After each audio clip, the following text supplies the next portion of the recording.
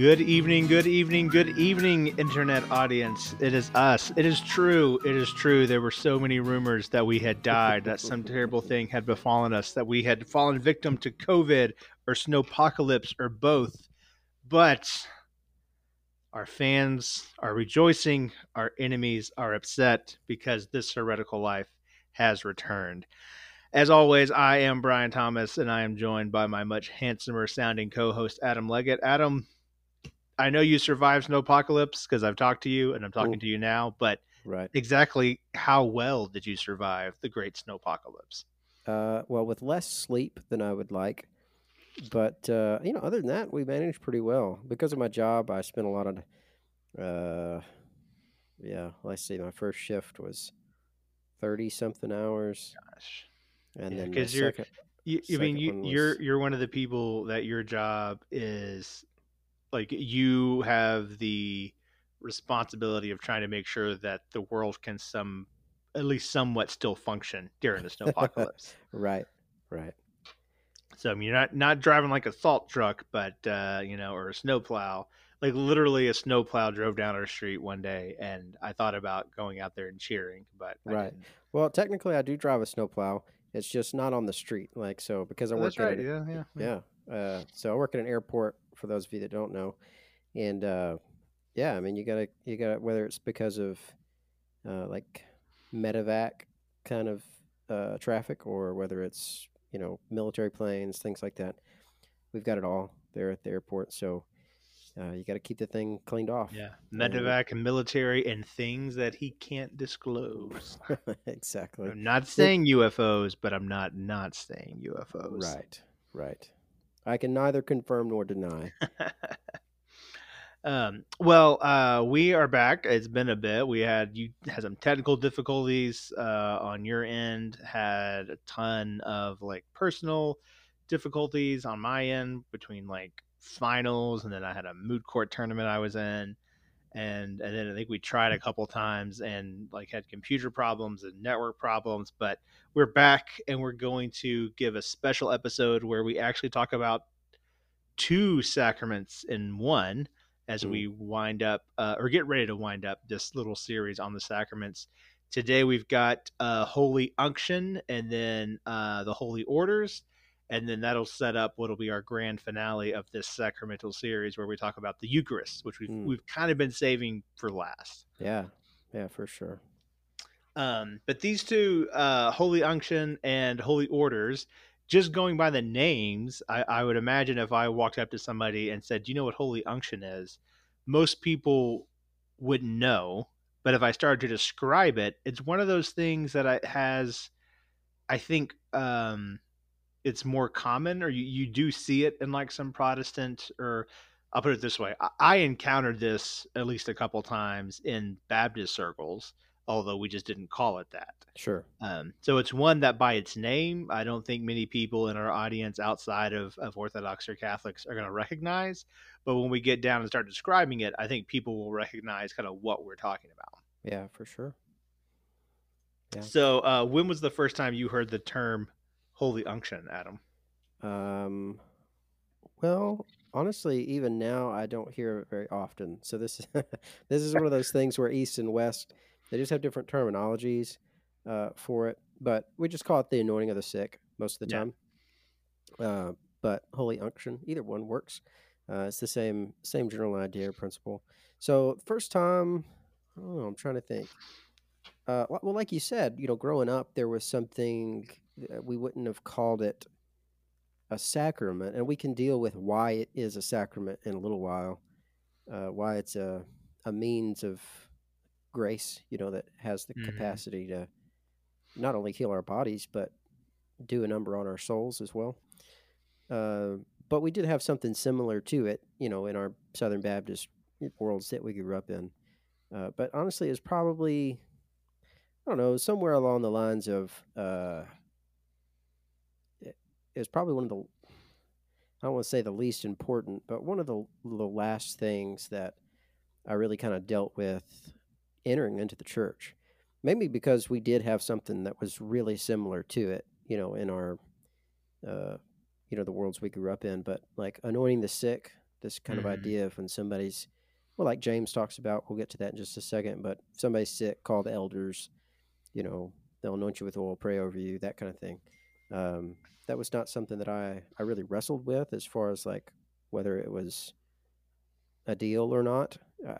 Again, I don't mean to treat it flippantly, but just in my journey, it wasn't something that was, it wasn't a stumbling block for me. It Right. wasn't, it Yeah. wasn't a hurdle. Um, by the time, so by the time I really started looking into it or dealing with it on a, like a theological level, it was pretty close to when I was already fixing to join the church. Yeah. Yeah, it was very similar for me. It was something that I had seen practiced. I don't think when I was a pastor, I don't recall ever being asked or ever, anointing someone with oil and praying over them. Um, but I'd certainly seen it done. In fact, I recall one of my brothers, and I won't say which one, just in case they're opposed to such things. Although I very much doubt they would remember it, which I guess I just narrowed it down to two of my brothers. But one of my younger brothers, and I don't remember why, but was sick, had some sort of recurring health issue, and so I think it was the deacons, which you and I, enlightened as we are, now know that deacons and elders are not the same thing. But the deacons came, I think, and the pastor of the church as well, and prayed for him and had some, some oil that they, put on his forehead. I don't remember. It's funny now because I think back and I think, did they like put it on his head like the sign of the cross? I don't think they did. I don't really think they would have, but they prayed for him and anointed him with oil, and very much just kind of right straight out of James 5, like you alluded to earlier. So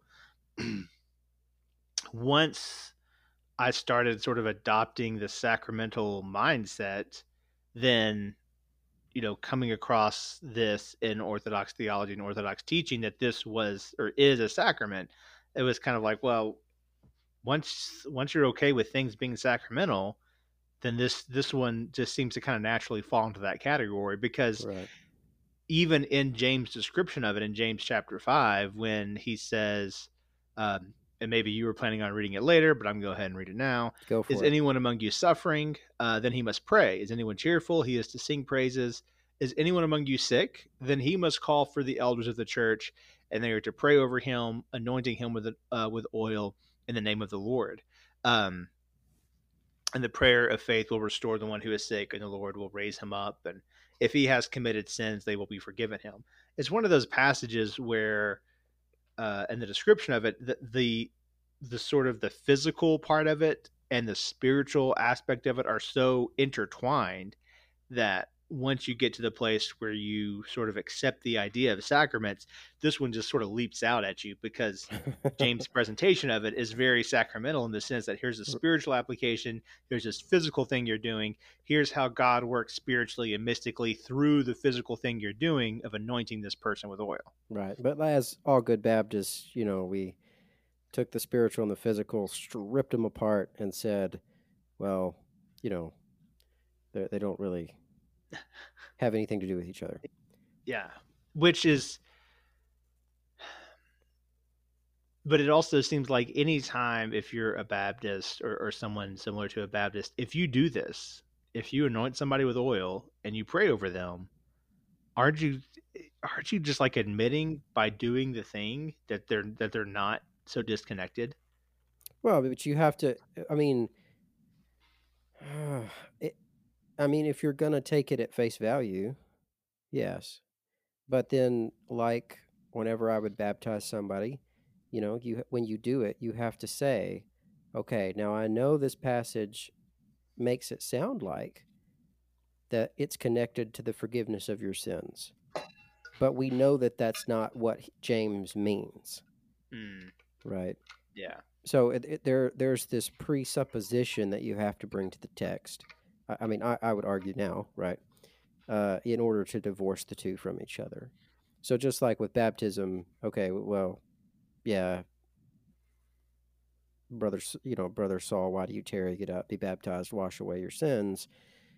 But whenever you get to that text in a sermon, you have to say, well, guys, we know that that's not how it really works. Mm. And so when you deal with James, you have to do the same thing. You have to say, okay, I know that it seems like on a surface level that this anointing of oil for this person who's sick, it sounds like it has some connection to the state of their soul. But we know that that's not really how it works. So it really it comes down to your presupposed theological framework that you bring to the text. Mm. I mean, I again, I don't know how else to get around it. Like, I don't know how to look at these passages and uh, and force these two concepts apart unless you come with this again this preconceived idea that they can't be together. Yeah. Yeah. Yeah. And it's one of those moments, I guess, or one of those. I hate to say one of those kinds of things because I feel like I say that a lot, but it really is. You've read this passage and passages like this one. Well, I mean, we've read them all of our lives. I remember memorizing most of the book of James when I was probably 6, 7, memorizing it with my brothers, 6, 7, 8, in that, over a course of time. And so being familiar with these verses, and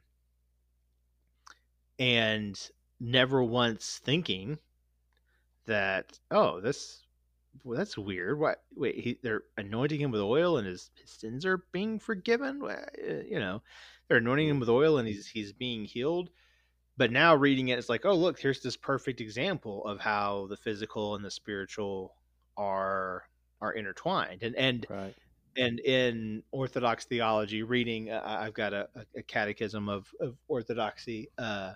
It was reading over the passage that talks about this, and in Orthodoxy, and I assume in Catholicism as well. But in Orthodoxy, it's just there's this idea of, well, of course, if you're sick, we're going to pray for the healing of your sins as well, because sickness and sin are together. Like, it doesn't, the Orthodox Mm, Church doesn't teach like, well, anytime you are sick, it's like because you sinned, and this sort of like punitive, like because you did sin X, you are sick with Y. right. But it's like, well, if it wasn't for sin, you would not be sick. Not saying that because you sinned, you are sick, Mm, but sickness and sin are they can't be disconnected from each other. So if you're right. sick, of course we're going to come pray for you, and we're going to anoint you with oil, and we're also going to pray for forgiveness of sins and that God removes sin from you, because they're connected. They're Right. intertwined. And Orthodoxy just sort of has this. I have a feeling if you walked up to an Orthodox priest and asked, like, why do you do this? Like, why do you pray for someone's sins to be forgiven when they're also sick? That the Orthodox priest would just kind of look at you with this expression of, I can't even understand why you're asking me that question. Right. Like it's so obvious in the Orthodox faith. Sure. It almost seems like, and again, this is probably not entirely fair, but it almost seems like, okay, both like traditional Christianity, like ancient Christianity, and then like from the Protestant world. And I say Protestant, like, let's just be specific, like Southern Baptist or Baptist. Yeah, Okay, yeah, it's like both have this presupposed understanding of how God mm, relates to the world and how we relate to God. One, when you get to passages like this, requires you to kind of separate things out and explain why it it's not really what it seems like. And then the other has this presupposed understanding of theology and how the world works and all this kind of stuff, where they read this passage and they don't even blink an eye. mm, It's just like, oh yeah, sure. And I think, kind of going back to one of the reasons why I chose to become Catholic and felt like God was calling me to that is because of that key difference, right? Like, I I felt like I was tired of preaching and teaching with this view that required me to explain why the Bible didn't really mean what it sounded like it meant. Yeah. And it's just kind of, you could just, I don't know, now it just feels like I can take a deep breath when I get to passages like this. You know, I can read James 5 and read it and be like, oh, yeah, makes sense. And then, and be grateful and just kind of move on. Hmm. Does that make sense? It does. It does. It makes a lot of sense. And I'm glad you said as well that both Baptists, because we talk a lot about, and we just were a minute ago, kind of the Baptist presuppositions we had when we would read scripture. And then we talk about what our Orthodox faith is like and what our Catholic faith is like. But you just said, I think it's really important to say, and that we say it out loud for the benefit of our listeners and for ourselves, that we admit, and maybe we should admit more often, that Yeah, that we have, as Orthodox and Catholic, we have presuppositions when we read Scripture. for sure. I think it's really easy to create this idea, and at least I know I've contributed to it, that, well, if you just read the Bible with an open mind, you're going to become Orthodox, or you're going to become Catholic, and I don't think that's true. Sure. um, and I think what you mentioned is like, well, we have presuppositions as well, is 100% accurate. Mm-hmm. And for me anyway, a big struggle or a big turning point was when I really kind of had to sit down and say, okay, well, this passage, it's sort of ambiguous. Like, it could mean this, what that the Baptists say that it means, or it could mean this, that the Orthodox and the Catholics say that it means. And so then I had to decide, well, which presupposition am I going to trust? Mm. Which one am I going to give weight to? Right. And that's really, I think the turning point and the key thing is, like, when we read this passage in James, where he says, "Is anyone among you suffering? Let him call for the elders of the church. They're going to pray over him. They're going to anoint him with oil, and the prayer of faith will restore the one who is sick. The Lord will raise him up." Am I going to read that with a Baptist tinted presupposition and try and sort of take these, what from a Baptist view are sort of disparate elements of, like, the spiritual aspect and this physical aspect, and try to explain how they are close but not really directly related or connected? Like, oil doesn't actually heal you. Oil doesn't actually forgive your sins. Or am I going to take the Orthodox presupposition and say, no, it absolutely makes sense in the economy of God, in the philosophy that God gives us? It absolutely makes sense that a guy could make the sign of the cross on your forehead with his thumb dipped in oil, and that's going to heal you. Right. So you have to come at it with the presupposition of, I need this to sort of make rational sense to, like, a modernistic viewpoint, or you have to come at it with this presupposition of, I don't need it to necessarily make sense that way, because I believe in a sacramental approach to interpreting scriptures. And they're both a set of presuppositions. I think the real interrogation comes from, do you, first of all, you can recognize that you have a presupposition, and then two, which presupposition do you want? Which presupposition does it make the most sense to use? Right. This one that you sort of find or inherit or build on from the earliest writings and teachings of the church, or one that's based on, sort of a more of a modernistic, scientific, rationalistic view of things. Yeah. Yeah. Let's talk for just a second about, like, a reminder real quick of what a sacrament is, and then why or how the anointing of sick is sacramental. And maybe maybe I'm shooting ourselves in the foot, like this whole like this idea of that, it, just approaching it and accepting it, for what it is. And that may be the difference here between, at least a little bit, between, the East and the West, right? Like, we here in the West, we love to explain things and try to figure it out. Uh, but I was, you know, as a reminder, sacraments are ordinary things that God, by in His mercy, gives to us and blesses them so that He can use them in extraordinary ways to communicate grace to our lives, Hmm. right? I mean, Yeah. is it a fair statement? Yeah. Yeah. I So, think so. so baptism, water, it's an ordinary thing, right? But we believe that God has taken that ordinary thing and by His sovereign will chosen it, blessed it, so that when we are baptized, right, as a sacrament, it it communicates extraordinary grace to our lives.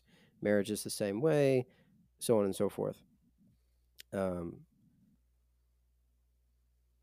I've been trying to listen through the Bible in a year. There's a podcast. I think we talked about this actually Hmm.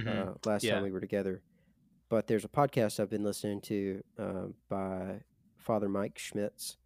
It's the Bible in a Year podcast. It's really good. You should definitely check it out, listeners, if you, um, you know, find it easier maybe to process or find time, uh, And to for our Baptist friends, it's proof that Catholics read the Bible, exactly, or at least listen to it. or at least listen to it. I mean, it's a Catholic guy reading it, so at least he's reading it, and Catholics are listening to it. So. Exactly, exactly. Um, he dealt with when I was listening through and got to the section in Genesis 3, I believe it is, where the fall takes place. He mentions at the end when he's given his little devotional thought for the day's readings. He talks about how that when God comes to the serpent, he curses the serpent. He explicitly says, "Cursed are you." But when he talks to Adam and Eve, he doesn't use that language. Hmm. And to make a short point, he basically says that, so many times when we read this passage in scripture, we get this kind of mentality that God's this angry, pissed off God who's just looking to, you know, uh, take off some heads, right? So when he gets to Adam and Eve, he's like, okay, I'm going to show you, you know. But Father Mike makes the point that God doesn't say that the labor in the field or pain in childbirth is going to be a curse for them. He doesn't say that like he does to the serpent.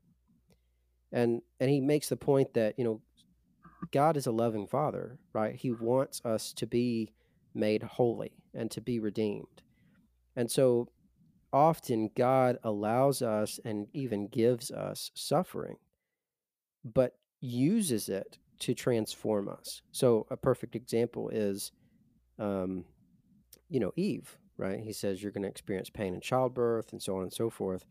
But it's also through childbirth that God brings the Messiah, right? Mm. Because he tells her, he says, through your seed, talking to the woman. Um, so when we get to the New Testament, one commentator I was reading when I was trying to learn a little bit more about unction was he said basically the same thing. He's like, why is holy unction a sacrament? Because everyone suffers, everyone gets sick, and God, again, this is just his take, but I thought it was good food for the soul, right? Or good thoughts. He's like, God has chosen to use suffering to redeem us, right? He did it in Christ on the cross, ultimately, right? That's the ultimate Yeah. example we have. But he also chooses to do it in our everyday lives. So in this sacrament, we experience suffering, and through oil that the priest has blessed, God sanctifies our suffering, or he um, he he works through our suffering to redeem us, so that it's not just pointless. Just like there's a lot of people that are married, right, that are lost or out in the world, and marriage doesn't sanctify them, right? At Hmm. least not in the way we experience in the church. Um, but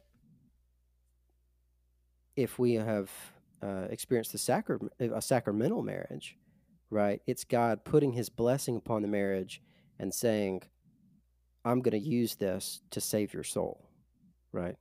Yeah. Yeah. And so the same way, when we are sick, right? God has chosen to use this common element of oil and blessed it and used it so that when it's applied in a sacramental way in our lives when we're sick, that our sickness becomes restorative and redemptive.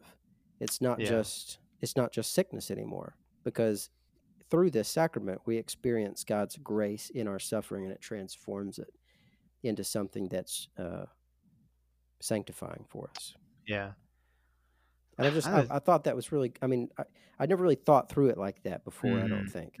mhm. So somebody out there that's like Father, the priest that married us, he listens to this, I think, every once in a while. Him But or we your only put it priest, out Father every once in a John, while. So yeah.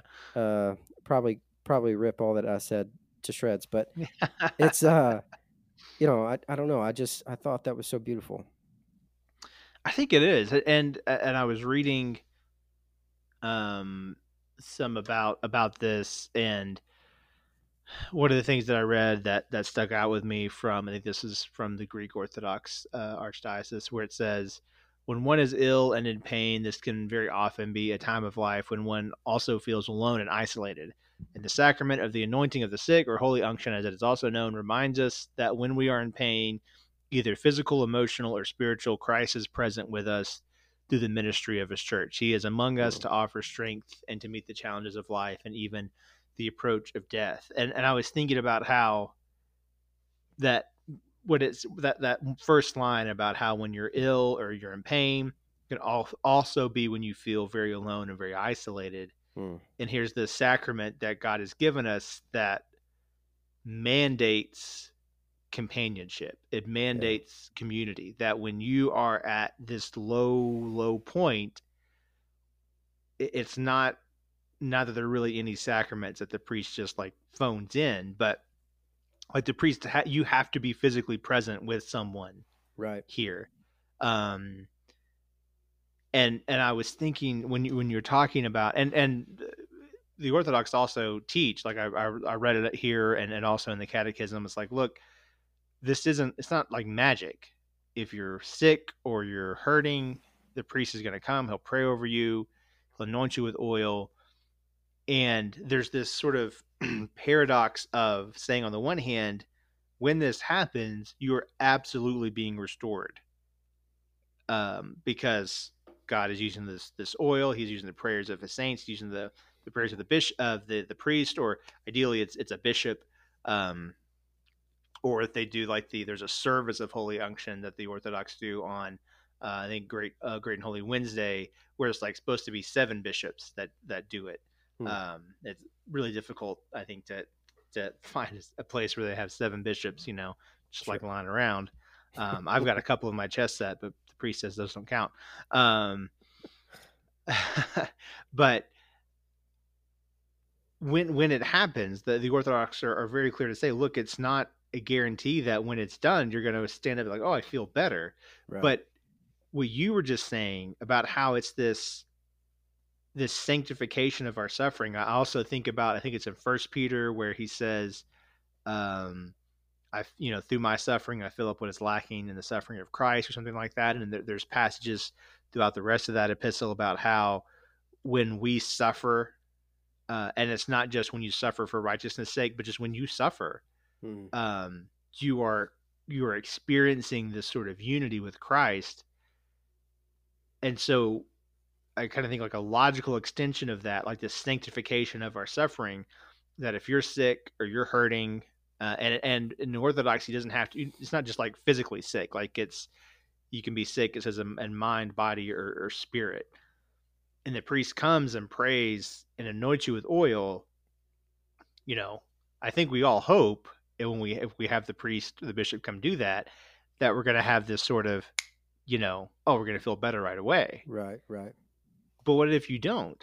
Well, if you don't, then what does that mean as an extension of all we've talked about, except that God is saying, not so much I'm going to restore you from this suffering right in this moment, but I'm going to restore you through this suffering Mm, in this moment, and the next moment, and the next moment. So is it almost a sort of promise or recognition from God that whatever it is that the malady the person is experiencing is being used of God in some way to work an ultimate restoration and an ultimate healing of the mind, of the body, of the soul. Yeah, for sure. And it may be God's perfect will uh, that you are healed in the midst of that, sacramental experience. Yeah. There's nothing to say that he can't or Oh won't. no, certainly not. But you know, uh, this actually came from a Baptist pastor I heard one time. But he was like, God cares much more about your holiness than your comfort. Yeah. And God loving us sometimes chooses to not heal us, right? In Hmm. the physical temporal sense, but doesn't mean that he's not working through it to transform our souls and to help us to become more like Christ and to become holy. Yeah. Um, and this next thing for me is a bit of a stretch in that I don't have like an Orthodox document in front of me telling me this, but in other services, like in confirmation, the application of oil, like when you're chrismated, it's the sealing of the Holy Spirit. Mm. And so I can't help but think that when you ask to be anointed as someone who is sick or suffering, that when that is placed on your body, that sign of the cross with the oil that's been blessed and that is holy, that you're not being sealed because it's only a given to Orthodox Christians who have already been sealed. But like Father John can call me later and tell me I'm wrong. But like now your suffering is sealed unto God. Now Right. it's holy too. Sure. Um, I and mean, of I course could. that doesn't make it go away or make you feel better right away, Right. but Right. it's still something. Right. No, I mean, it makes sense And what's more ordinary and mundane in this world than suffering? for sure. Yeah, for sure. All right. Well, I think that for me kind of brings the or closes the book on anointing of the sick on holy unction. Anything we still got the holy order to talk about and a little bit of a fun topic to kind of put in the middle as like an intermission. Anything else? Any other thoughts, Adam, on the anointing of the sick? Um, I don't think so. For Catholics, it's said to be for anything more than the common cold. At least that's kind of the modern way that we explain it. So, just an encouragement to any Catholic listeners out there. It's kind of like confession or any of those other things, that so many times people don't avail themselves of. Do it. You have the opportunity, the priest is around, or you need to call, and don't waste the opportunity to experience God's grace. It's always there and available. And I think we sell ourselves short as practicing Catholics so many times because we just get so used to it being there that we don't always take advantage of it. So anybody's listening, you're Catholic, don't forget about it. It's a good and beautiful thing that God's given to you through His church. So don't waste it.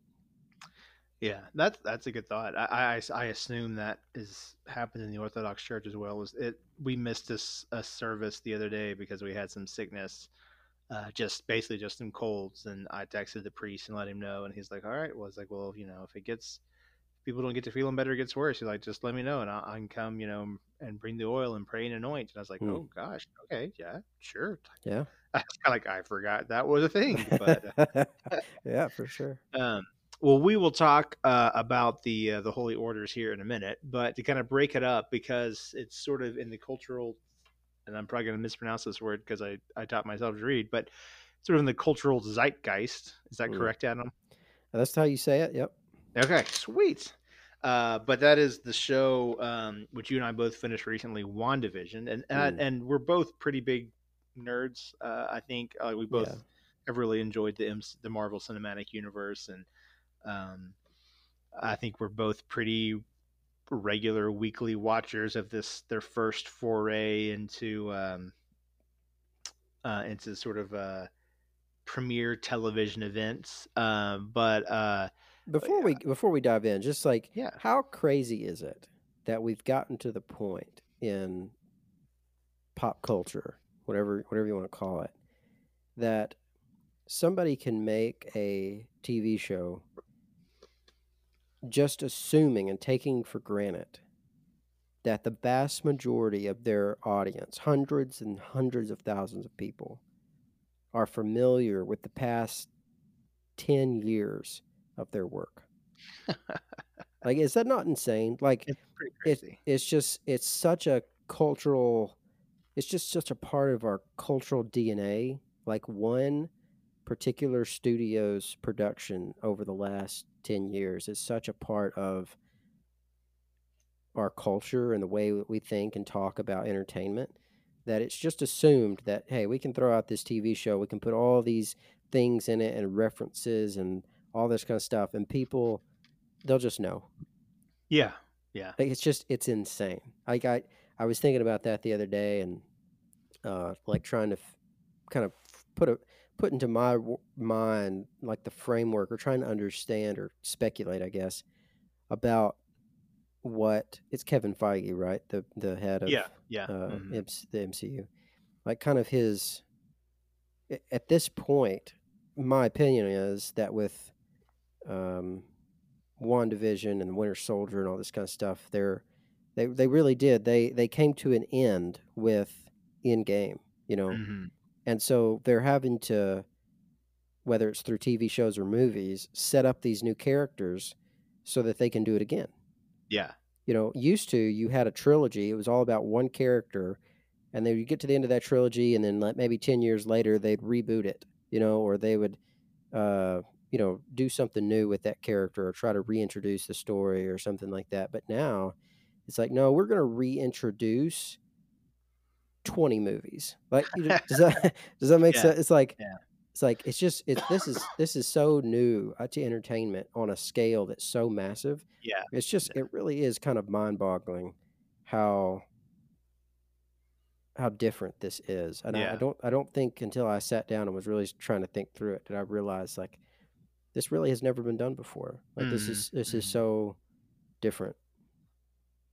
Yeah, it's crazy what Kevin Feige and Marvel have accomplished. And to think you could say, look, there's this really great show you should go watch. Only 9 episodes, but it's about this woman who has these really strange powers that might be a witch, and then this sort of synthezoid, carbon-based synthezoid who's very human-like, but not quite human, but maybe plenty human enough.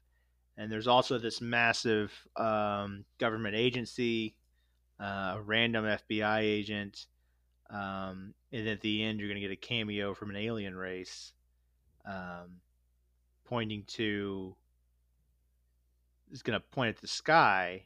When they do, you're going to know they're talking about this guy with an eye Right. patch. Yeah. Yeah, it's crazy, and I think I mean, I really enjoyed WandaVision. I have a few. Um, well, I, to me, when I talk about when I look and see, is this a good story? Um, Before I start talking about, did I think they told the story really well? Just from a storytelling standpoint, did the storyteller keep their promises? Hmm. If they set up something in the first half, the first act, the second act, like, did they keep their promises? Not necessarily did they tie up every single possible loose end, but you know, if they told you to expect a showdown between one version of Vision that is basic, I call him when I talk about, I call him Dream Vision because he's not actually real. He's like this living dream. If they promise you a showdown between Dream Vision, and major spoilers, by the way, everybody, if you hadn't figured that out already, if they set up a fight between Dream Vision and then White Vision, do they give that to you? If they set up this Sure. this moment where Wanda has this realization of how much grief and trauma she's been carrying around, do they give that to you? And And how much she's caused. yeah, oh yeah, and how much she's caused. And I really feel like the storytellers set up set up the dominoes, set up the pieces, the first few episodes.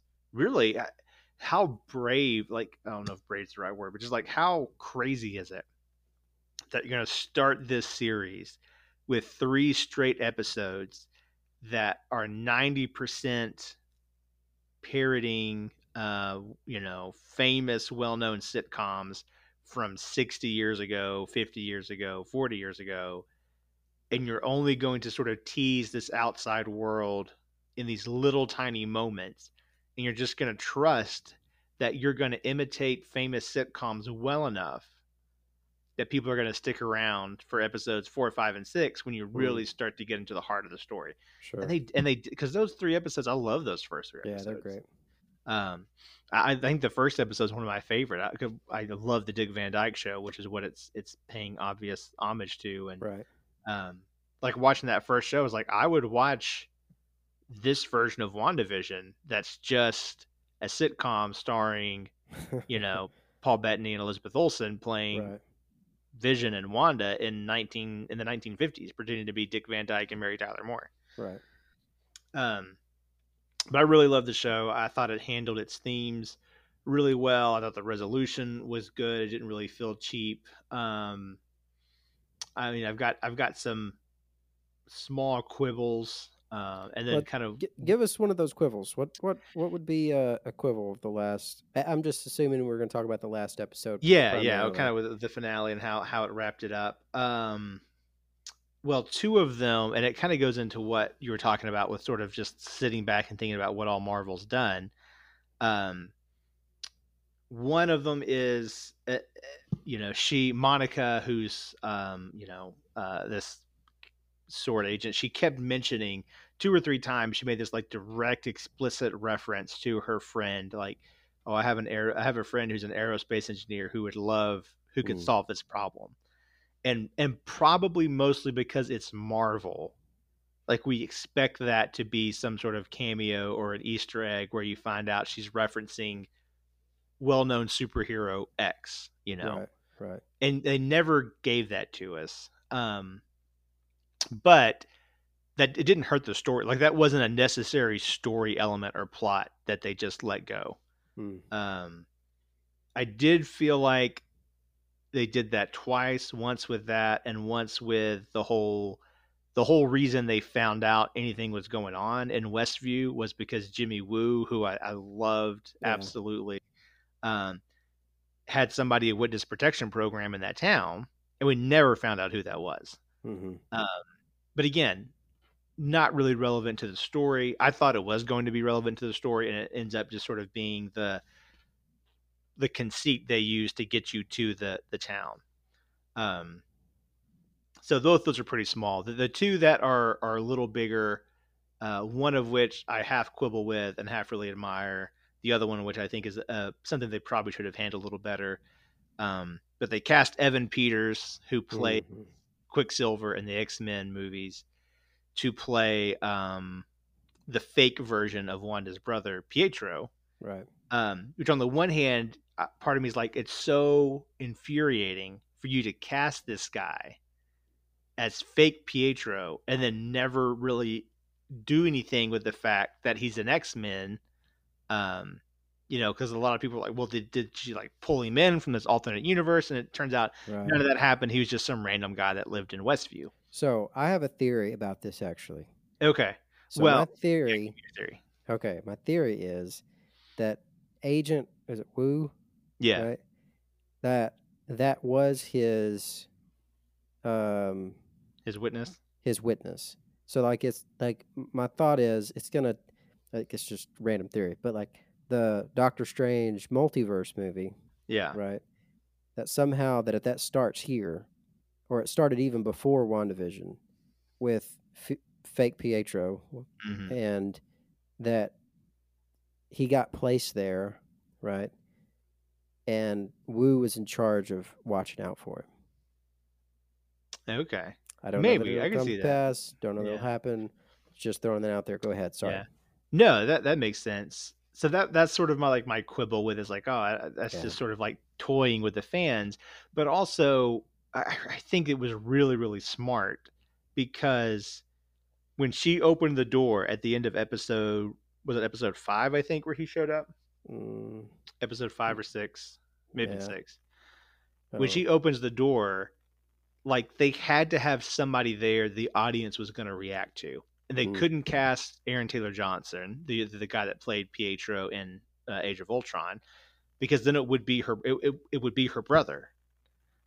So they had to cast somebody that the audience, or at least a good portion of the audience, it would react to and have some sort of feeling similar to what Wanda was supposed to be feeling in that moment, where part of her thinks, this is my brother, but then part of her is like, this is not my brother, to sort of mimic her confusion. mm, And really, the only thing you couldn't just cast some random guy, because we'd all be like, well, we know that's not her brother. mm-hmm. So you cast this guy who played a different version of her brother in a whole different cinematic universe to sort of create in the audience this sense of, whoa, what's going on here? This is almost right, but it's not quite right, which Mm-hmm. is the, I think, what Wanda was supposed to be feeling. I think it was really the only casting choice that made sense to sort of help make sure the audience was going on that journey with her. Sure. No, that makes sense. So then at the end, you find out he's just like random guy Ralph, and part of him was like, "Oh man, I don't want random guy Ralph. I want him to, I wanted to be something because you cast freaking Evan Peters from the X Men." But at the same time, the more I think about it, it's something like I really really think that was a smart choice, because I Mm, don't really know how else you get that visceral reaction you want the audience to have, sure. so they understand what Wanda's having. That makes sense. Um, there's so many things that I liked. The other thing that I don't know what they should have really done differently, but it does feel odd that she just walked away at the end. Without any like consequences. Yeah, like somebody mentions, like, she just walked away without sort of any sort of repairing or making anything better, and I'm like, well, I don't really know what she could have. There's nothing she could have done. Right. Um, somebody mentioned, I think on Twitter, like, well, she could have fixed the buildings that were broken, and I'm like, I don't think she can. Like, or if she can, she doesn't really know how. She's never done that before. Right. And everything, the only stuff that we see her fix in the show, like she throws Monica through the house and outside the hex, and then fixes the house. But that is the house that she constructed with like her own mind, Mm-hmm. and it's within the hex, kind of the bubble that she's built. We've never seen her manipulate things to that level outside of her hex. Like we don't Right. see her repair buildings or anything like that in Age of Ultron or Civil War or any of these other films. Sure. Yeah, her powers mainly revolve around people's perception. I Yeah, mean, I think there's at least an extent where she has some sort of telekinetic, yeah, abilities. She yeah, can, you know, stop stuff from crashing down on top of somebody else or whatever. But it's primarily like, uh, people's ability of what they perceive, yeah. which is the whole point of it's the whole point of the hex, right? It's Hmm. to Hmm. change perception. So yeah, I agree with you. I don't know that.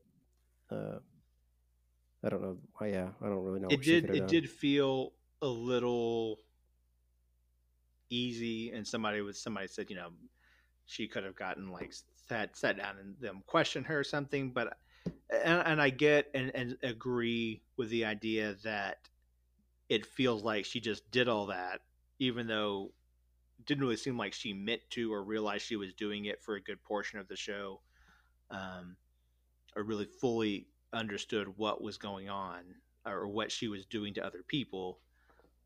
But at the same time, it feels it feels a little cheap for her just to kind of walk away. But then also, like, who's going to stop her if Right, she doesn't want to answer questions? She's not going to answer questions.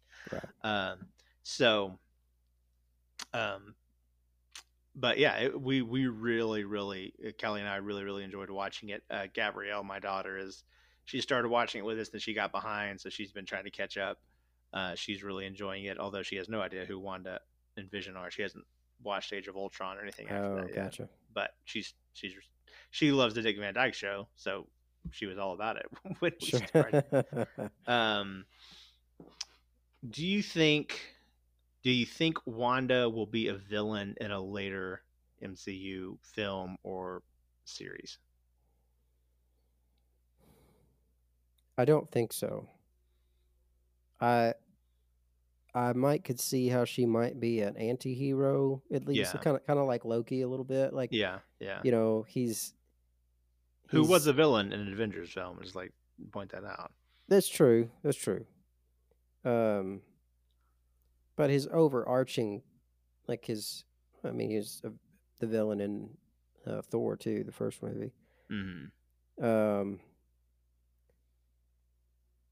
but I don't know. You kind of get the feeling that he's also like, yeah, he's selfish, but and so even when he does good things, he's doing it. He's got some ulterior motive, but he does do good things. You know, like Yeah, it's kind of like this weird gray middle ground somewhere. yeah, Um, yeah, I don't know. I could see that, but I also I kind of get the again. This is probably just speculation, but I wonder if she's not meant to replace one of the original Avengers, like, or maybe not even an original Avenger, but I mean, how much longer can you really keep Benedict Cumberbatch um, and pay him to keep showing up?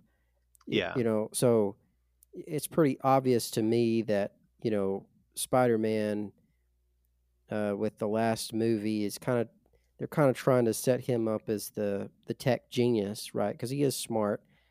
Um, he's kind of like I get the feeling he's kind of like an heir to Tony Stark.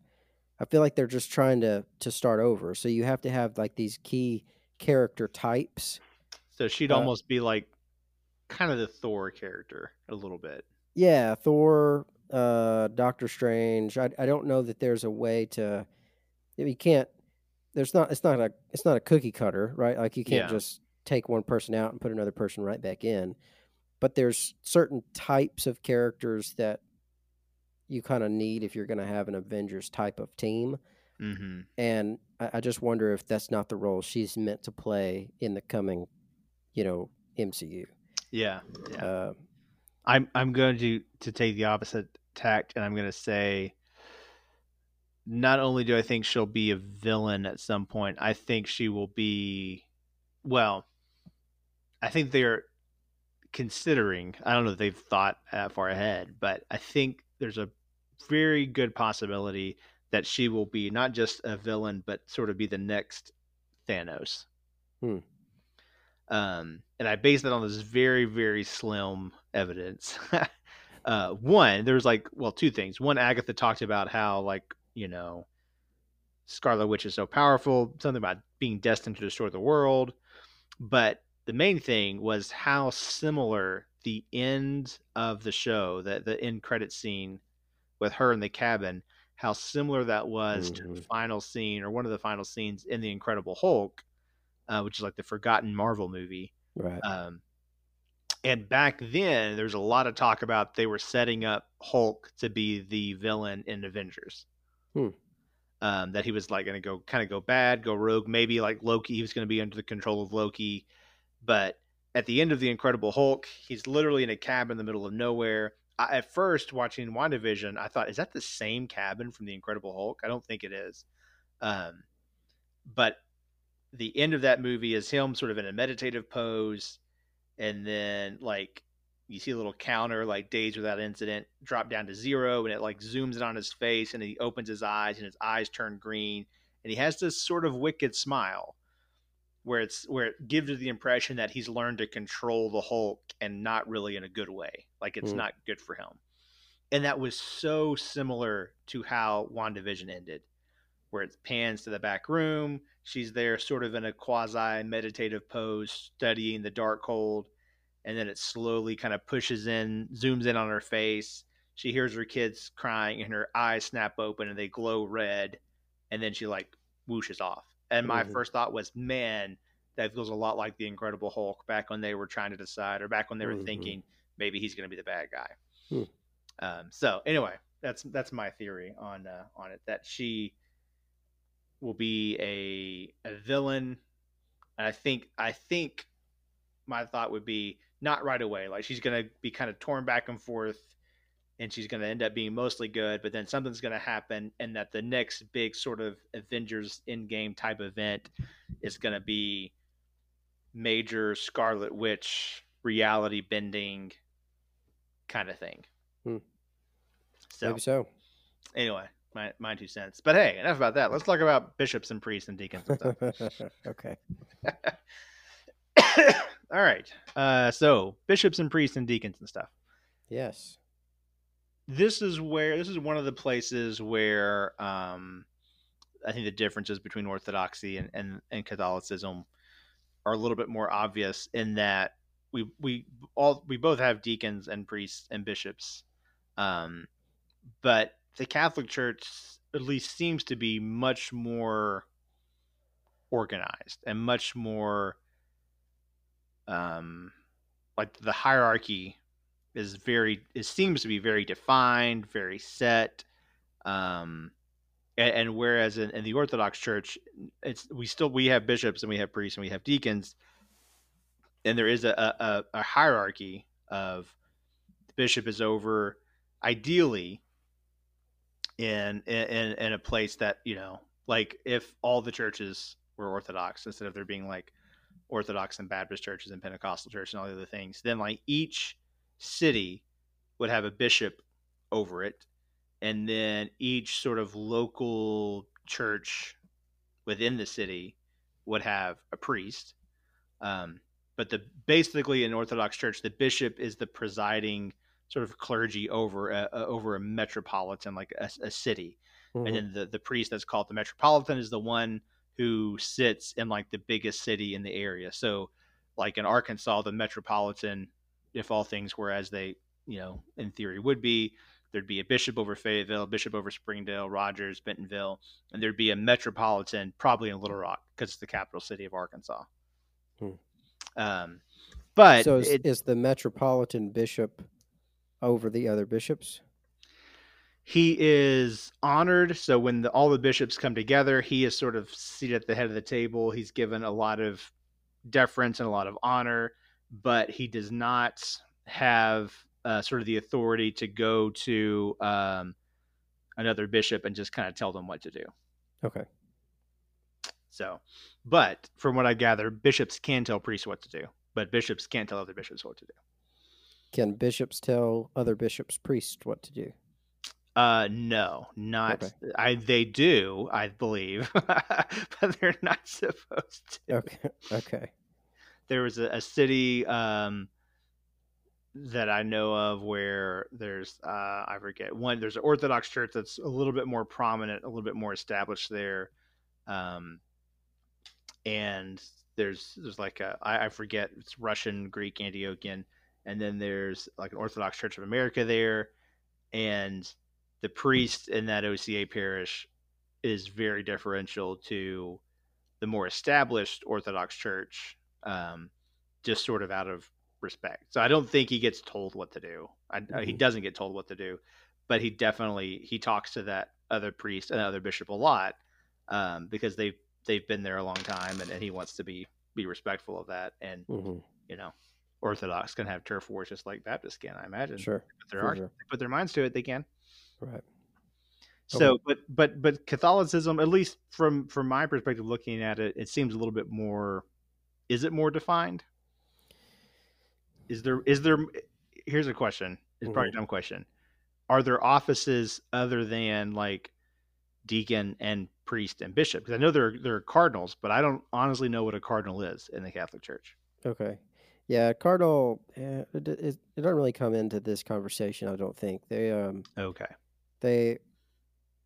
It's called the College of Cardinals. So when the Pope wants to call, it's almost like a group of advisors almost.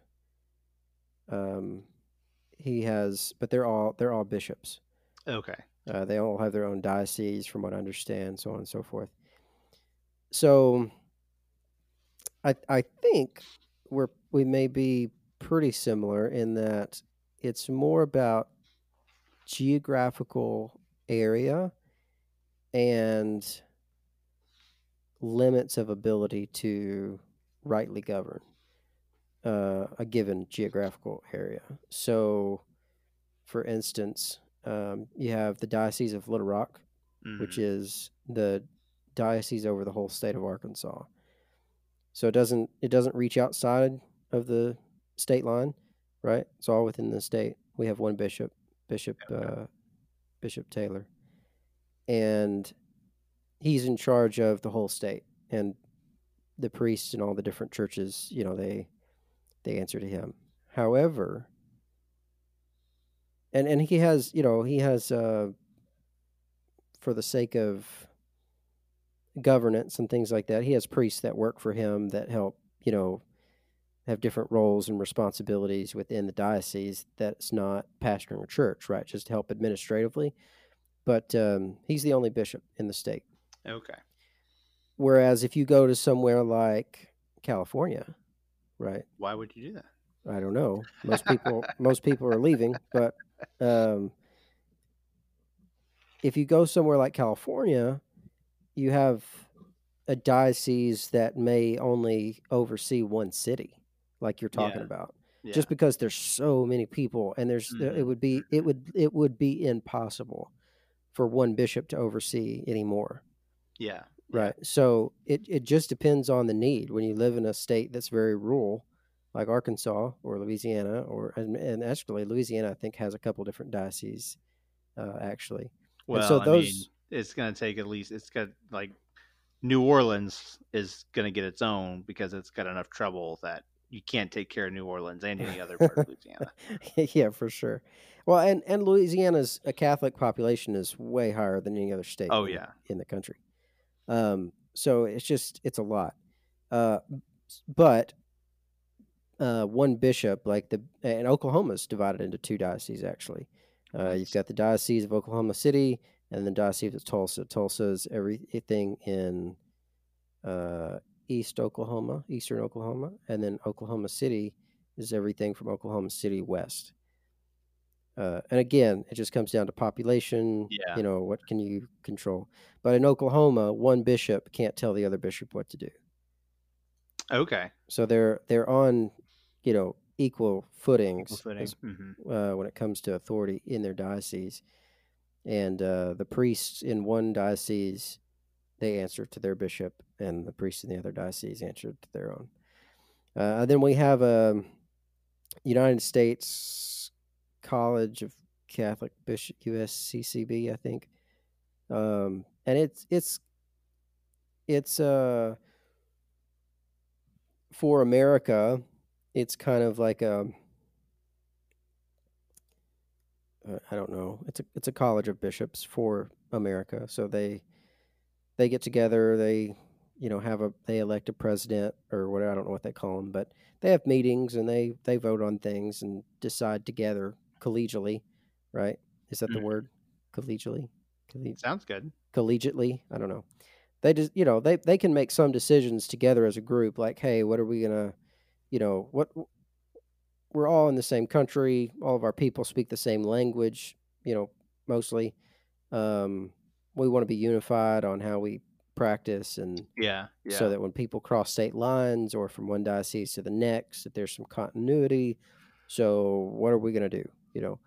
Um, but yeah, I don't know if I hope that makes sense. But that's kind of how Yeah. it's set up in a general rule, as a general rule. So is because I've seen people report on, the UC, whatever the acronym is, like, they released this statement or they released kind of this guidance. Is that binding in any sense, or is it really just sort of advisory? Like, if basically, like, if there are 10 bishops and 8 of Hmm. them vote, we're going to say this, and 2 of them say, we don't agree with that, and then they issue it, like, those 8 bishops that voted for it, I assume, are going to go and, implement it in some way, in Right. their diocese. What about the 2 that voted against it? Like, do they have to as well, or do they not? My understanding is they have the right to do what they want in their diocese. Okay.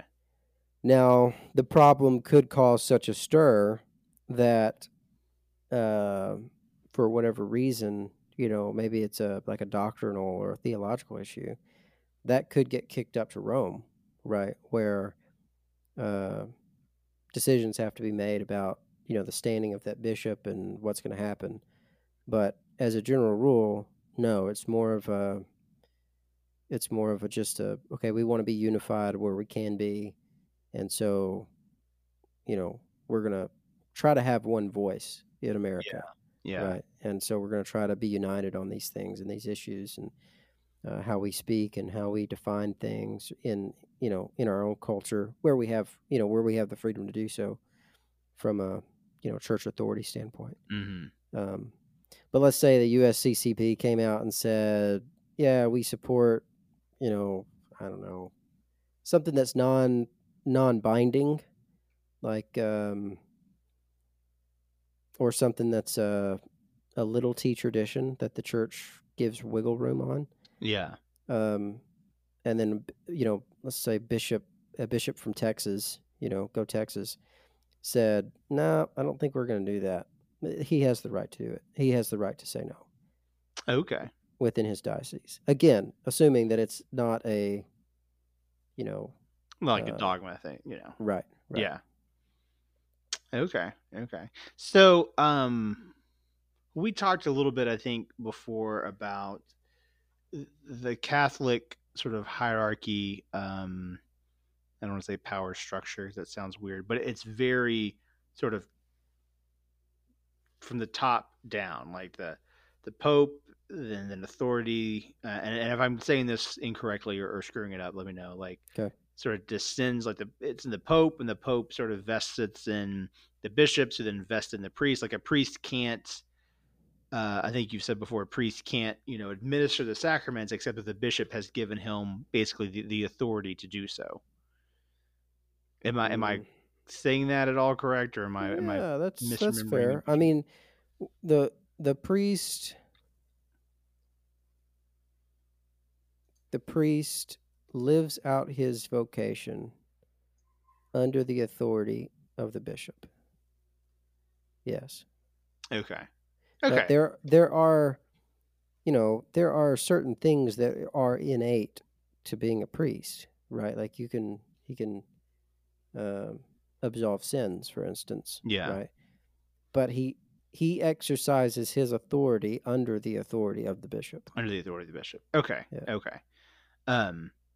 Because I was wondering, like, what, and the Orthodox, it's similar in that the bishop has authority over the priest, as far as, like, he assigns the priest to serve at a certain parish, at a certain church.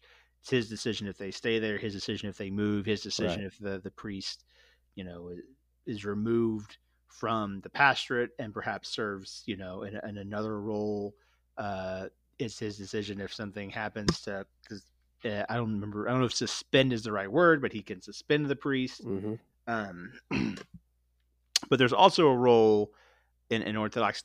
The congregation is the one who, like, when the priest is going through the process of ordination, there's a moment where the congregation is essentially asked, is he worthy? And the congregation says, yes, he is worthy.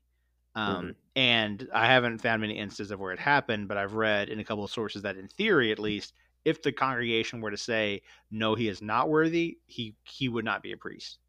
So is there any, because again, I think they're similar in that both of them, like this, the bishop has, some kind of authority over the priest, but is there, this may be awkward, or maybe I'm phrasing the question wrong, but is there a role that the congregation of the parish plays in it? And as far as, obviously the bishop is the one who chooses which priest serves where, so the congregation doesn't get to decide that.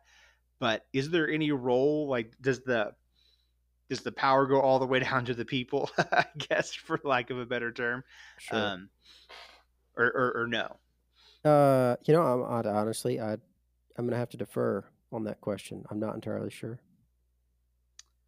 Okay. And I didn't know. I mean, I know that ultimately, right, like, I think Paul says to Timothy, in 2 Timothy 1:6, he says, I remind you to rekindle the gift of God that is within you through the laying on of my hands, right? Mm-hmm. There is this very defined and understood idea that when a priest is ordained, it is through the laying on of hands from the bishop, Mm-hmm. right? Yeah. Um, so the congregation doesn't do that, right? Like Yeah. the Yeah. I think from what I understand, like local churches, um, they help support and the local priest, of the particular diocese. There's a long process of discernment that takes place before somebody's admitted to seminary, right, to be trained as a priest.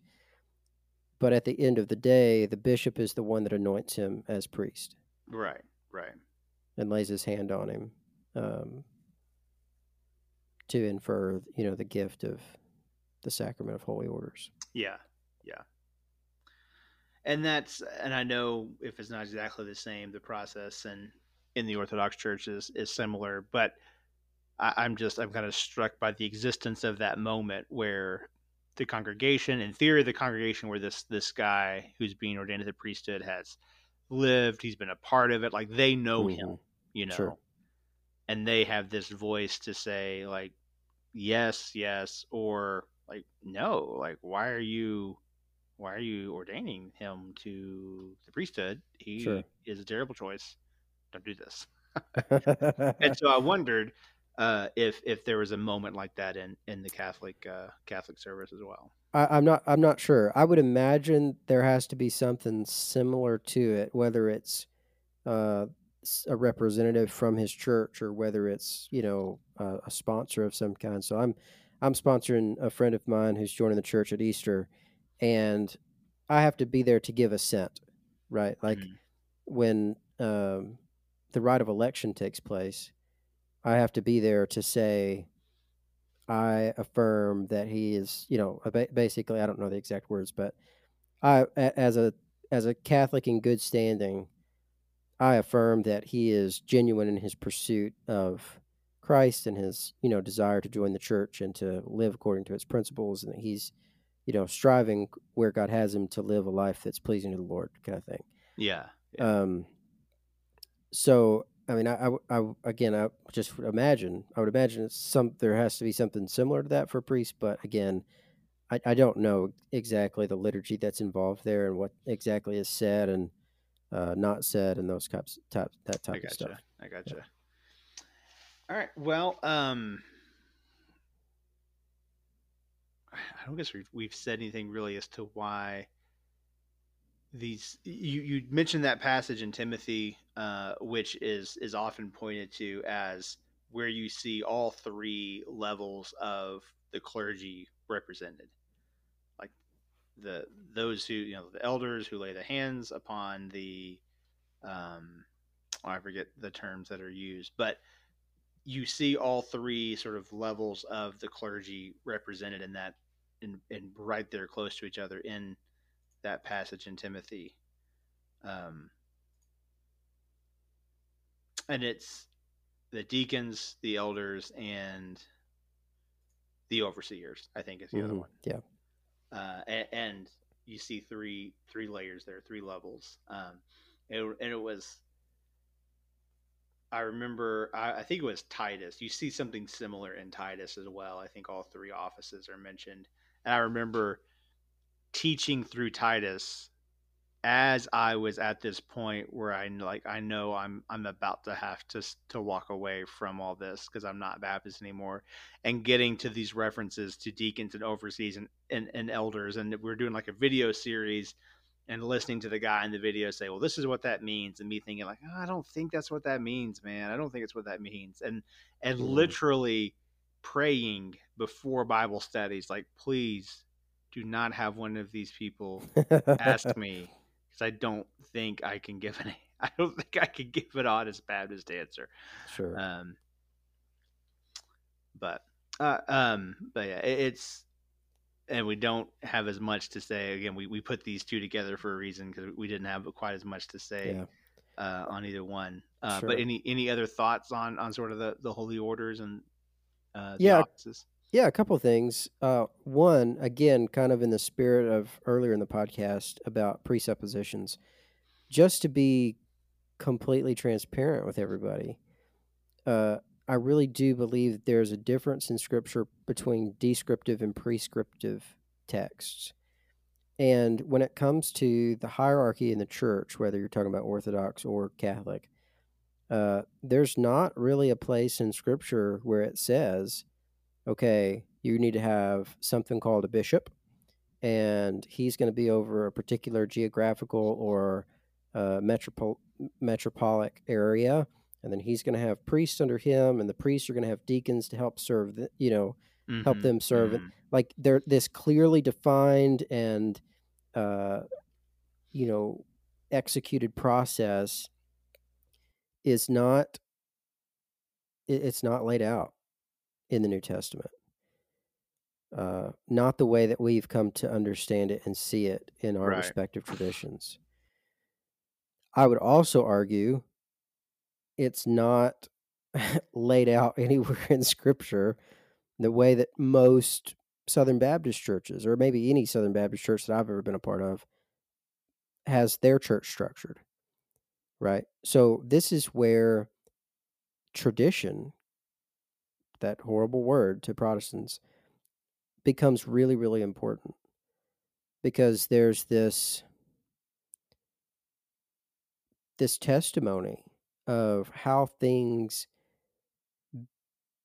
were practiced in the early church, that it was set up in a particular way that when they explained these passages like Titus and Timothy and so on and so forth, they just again they took for granted that yeah, we're doing that. So you need to know what those people did in the first, second, third centuries, that they looked at what they were doing. They looked at the system that they had put in place, that the apostles and their successors had put in place, and looked at it and said, "Yeah, this is what Christ wants for His church." Yeah. Right. And so the way that these passages that are maybe descriptive more than they're prescriptive, they just kind of describe, okay, you've got these three roles, but okay, how do these roles relate to one another? Well, he doesn't really say. So we need to know, how did the people that read that, how did they practice it? Like, how did they understand Paul's words? Like, when they read it, how did it get lived out? And Yeah. that's why tradition matters, or at least it's one of the reasons why tradition matters, Mm. because there are a lot of things that um, a Baptist or a Protestant could look and say, well, you've got, the system set up, but where do you find that in Scripture? Well, we don't. Like, I mean, I mean, that's the simple answer. Like, we don't in the way that you want us to, Right. right? But neither do you. Like everybody looks at these passages and they try to, every denomination that I've ever been a part of or been around in the Protestant world, they all have different opinions about, Right. well, what really is the role of a pastor or a deacon or whatever this overseer is supposed to be. Um, how do they relate? And you go from one strain of Baptist to another strain of Baptist, and in one strain, deacons pretty much call the shots. You know, in another strain, Yeah. it's elders, but what does that mean? Like, is an elder a pastor or a preacher, or is he like, what is it? So and then you go from Baptist to Methodist, Anglican to there's so many different.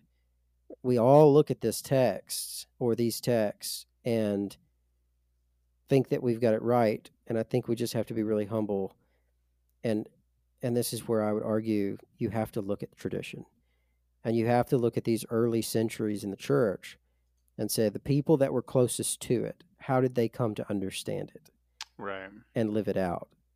And that matters, obviously, because we all disagree about it and we all argue about it all the time. So, shouldn't the people closest to it have a voice? And in my study of all this, which is, I mean, take that for what it's worth, um, I saw something that looks really, really similar to the more traditional practices of the faith, where Yeah. you had bishops that had authority, right, to make decisions and to tell their churches what to do, and Yeah. churches and Yeah. the churches listened to them, and priests who administered the sacraments and had very specific rules about who could touch the host and who couldn't and why, and laying on of hands, and you know all this kind of stuff is there, right? Mhm. And so anybody that's listening, I would just really encourage you to consider that, you know this is one of those reasons why tradition matters, because everybody can read the Bible on their own, and everybody can come to different conclusions, and you can argue about who's right and who's wrong. And I just came to the point where I really was convinced that the early church deserved a voice in the discussion because they were closest to it, Yeah.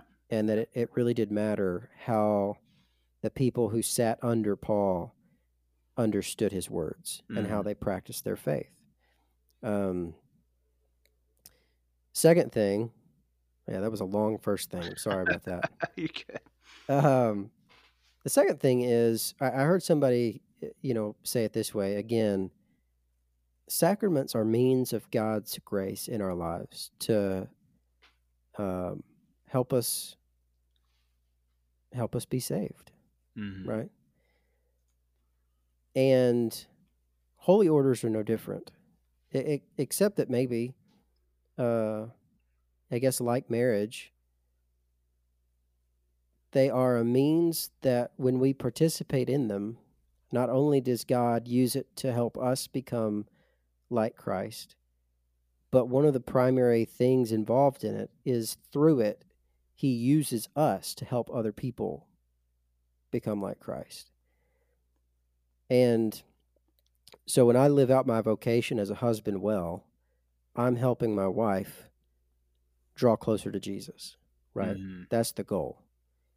And hand in hand with that, when she lives out her vocation well, she's helping me to draw closer to Jesus.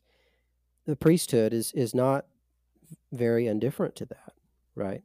When a priest gives himself over to the vocation of holy orders, um, he is giving his life up for the sanctity of the church, for the sanctification of the body, for the good of the bride of Christ, right? Mhm. So that he can administer the rest of the sacraments for her good, so that he can offer up the holy sacrifice of the Mass, so that he's giving up himself in this devotion to God, uh, by participating in holy orders. But it's also the path that God has for him to be saved, right? Um, and a lot of times people, I think in Catholic circles in particular, because most priests aren't allowed to be married at the same time. Yeah. Um, there's this kind of, okay, is God calling me to married life, right? Or is he calling me to the vocation of the priesthood? And something I heard one time was that maybe a question that you need to ask is, what's the path of salvation? Like what path does God want me to walk down, because it's going to help me to be what he wants me to be, Mhm. in drawing close to him and being like Christ, being saved. Um, for me personally, I felt like that was marriage. Like I really did feel like God was saying, Adam, the way, at least at this point, while I'm married, uh, obviously, which is great, and I love being married, but I really felt like God was saying, Adam, the path to sanctity for you is to be married. But it could be for someone else that God says the path to sanctity for you is to give yourself to the church. You know, Yeah. um, and I don't know. I just thought that was kind of a cool distinction. Like when we talk about vocations, when we talk about the sacrament of holy orders, this is what God has called people to for the salvation of the church, for the good of the bride. They act in the person of Christ for the sake of God's beloved, right? Mm. They are tangible representations of Christ giving himself to us, which is one of the reasons why women can't be priests. We're actually recording this on, is it National or International Women's Day? I International don't, Women's Day, yeah. yeah. Um, Way to so not go. to, yeah, I know, not to spite any women out there, but one of the reasons why women can't be priests, why they can't be deacons, why they can't be bishops, is because bishops, priests, and deacons hold a unique position in the life of the church where they are the representations on earth of the bridegroom, or the bridegroom, right? Mm. And they're a picture of that. Well, women can't be the bridegroom, right? Yeah. So if marriage is a picture of Christ and his church, right? God made male and femaleness to be a picture, an image of something higher and eternal, right? Then we also have to consider that imagery in the life of the church. And these men that stand in the place of Christ on the behalf of the church and for the sake of the bride, right? They have to be men because women can't play the role of the bridegroom. Does that make sense? Yeah. Yeah, that does make sense. I think I think that the Orthodox would definitely agree with regards to the bishop and the priest. I know at some point, currently not, or so not currently, are there women deacons. There have been in the past in Orthodox Church, and it's not something that's like a conceivably one day in the future there could be women deacons again. Right Mm, now there are not in the Orthodox Church. The sense I get is kind of like, well, we're not doing it right now, and we're probably not going to do it again anytime soon because we don't want to cause a fuss. sure. But there's not really like a that what you talked about is applying to all three. I think is something the Orthodox definitely hold in regards to the priest and the bishop, but maybe not the office of deacon may be seen as a little different, a little separate because it does there's not the as strict a prohibition on women deacons as it is. It's not inconceivable, I guess is a good way to put it, that there could Mm, be women deacons within the Orthodox Church, while it is inconceivable that there would be women priests or women bishops. I gotcha. That makes sense. But the way you described it, especially with, I think C.S. Lewis said something similar as well, that when he wrote about the the priesthood being reserved for men, and said, yes, a woman can stand with her with her back to the congregation and represent the church to Christ, but she cannot turn around and represent Christ to the church because she Mm, is a woman and Christ is a man. yeah. And that's like one of the more simple and yet kind of just cuts to the heart of it. um, I think. um, Yeah. Just leave it to C.S. Lewis to say it better than I did, yeah, I mean, he's kind of a jerk that way, kind of a The jerk. louse. It is funny though, that he's such a louse. No, that in theory, or not really in theory, but like in practice, like the bar against women being priests or bishops, and it's we should stop talking about this because it is International Women's Day. But the bar against women being priests and bishops in the Catholic and Orthodox churches is a much stronger thing than the bar on women being like ministers in like Baptist churches, because Baptist churches find all kinds of ways to get around that. Like, well, you Mm, won't be a children's pastor, you'll be a children's minister, and therefore we're mm, not having women pastors, or we'll call you the right. children's director. And yet, in Catholic and Orthodox traditions and circles, there are so many women held in high regard. And the Yeah. fact that they're not a priest or not a bishop is not important.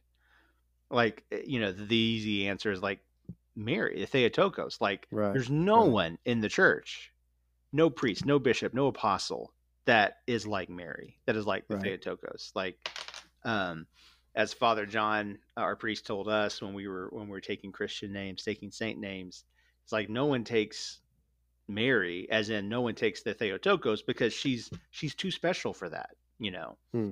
Um, Now you can be Mary after Mary, the sister of Lazarus, or you can be Mary after different Mary, but no one takes on the saint named Mary and makes the Theotokos their patron saint, because it's just like, yeah, you can't do that with her. She's Hmm. too special for that. She's like a level above the apostles, and you can take an apostle's name and you can take an angel's archangel's name, like Gabrielle is Gabriel, but no, you can't have Mary because she's the Theotokos. She Right. doesn't work that way. So while I see in Baptist circles and Reformed circles this tension, this real struggle of, well, like, women pastors, no, and then seemingly trying to find having a really difficult time of finding ways to honor women and really acknowledge that women are 100% essential to the church, when they're also barring them from the pastorate. Whereas the Catholic Church and the Orthodox Church, which has really a stronger bar against women in the priesthood and the bishops, like, there's no difficulty in honoring women and, like, exalting them, in a sense, Hmm. venerating them in our hymns and prayers and things like that. Right. Um, So there's probably another podcast to be had there. I'm not sure what, but I've been thinking about that recently. Um, just how I think I told someone is like, you could not possibly have the church if you didn't have women. Like, if Hmm. you can tell your church's history and your church's story without talking about women, then something's wrong with the way you built your church. Hmm. Doesn't really have a whole lot to do with the holy orders, but it did when I started. Well, I mean, it's just to say that God God's desire in all the sacraments is for redemption. And the different roles that different people play, it's all about not only being redemptive, but also painting a picture of redemption Mm. through the way that that sacrament's lived out. So it's a sign and a symbol. It's both. It's a symbol of redemption, right? You can look at it and say, "Oh yeah, that reminds me of X." But it's also a sign, meaning it is the thing through which redemption comes too, or at least one of the things through which God communicates his redemption. And the priesthood, being a bishop, a deacon, they hold a unique place in that economy of salvation. And it should be respected and appreciated for what it is, um, for the sacredness of it, for the thought that's put in it. Um, and, just we should all have a lot of gratitude for the roles that these men play in giving up so much for us for the sake of our souls, right? Whether you're Catholic or Orthodox, there's a lot of rules that go into, how they're supposed to live their lives and be devoted to prayer and things like that on a level that most of us aren't bound to. Um, Mm. and and it needs to be recognized and it needs to be appreciated for what it is. It's pretty remarkable the the way that God calls these men and sets them apart to be His representatives for the church, and to communicate the bridegroom's love for the bride is a pretty beautiful and powerful thing. Yeah, it is. I love what you said, that the sacraments are not only redemptive, but they paint a picture. They paint a picture of redemption. Mm. And I think that's such a really, really beautiful and illustrative way to put it. They were redemptive, and they also paint a pic. Excuse me, I'm getting all choked up. They were redemptive, and they paint a picture of redemption. I think that puts it so well. So Mm. let's just end it there. Sounds good. All right. Well, Adam, man, thanks so much for coming and hanging out with me and talking about anointing of the sick and holy orders and a little bit about WandaVision. And audience, thank you so much for hanging out with us as well. We're almost done with the series on the sacraments. Next episode will be on the Eucharist. And after that, like, we don't know what we're going to do next. We're open. So if you've got something you'd like us to talk about theologically, or even if it doesn't really, it isn't necessarily a theological question, but like, how do you approach something as a Catholic or as an Orthodox? And we can't speak for all Catholics or all Orthodox, but I mean, the journey to Orthodoxy has certainly shaped how I view things that aren't strictly theological, like social issues and political issues and things like that. So, Right. audience, if you've got a question for us, we're on Facebook, we're on Twitter. We have an email address that no one, not even the spammers, have found yet. That is thishereticallife@gmail.com, all one word, thishereticallife@gmail.com. So shoot us an email if you've got a question or a comment. Like I said, we're wrapping up this series on the sacraments pretty soon, and we'll need more things to talk about soon after. So leave us a question, leave us a comment. We're on iTunes, other podcast apps. Leave us a review if you like us. Leave us a review if you don't, and maybe we'll send you money to buy an indulgence to cover the fact that you lied. I don't know how that works. Maybe I don't talk about that in another episode. But thanks so much for being here, audience. Adam, man, it's always fun. Thanks so much for hanging out with me. We'll do it again soon. Yes, sir. All right. Well, good night to you, and good night to the internet.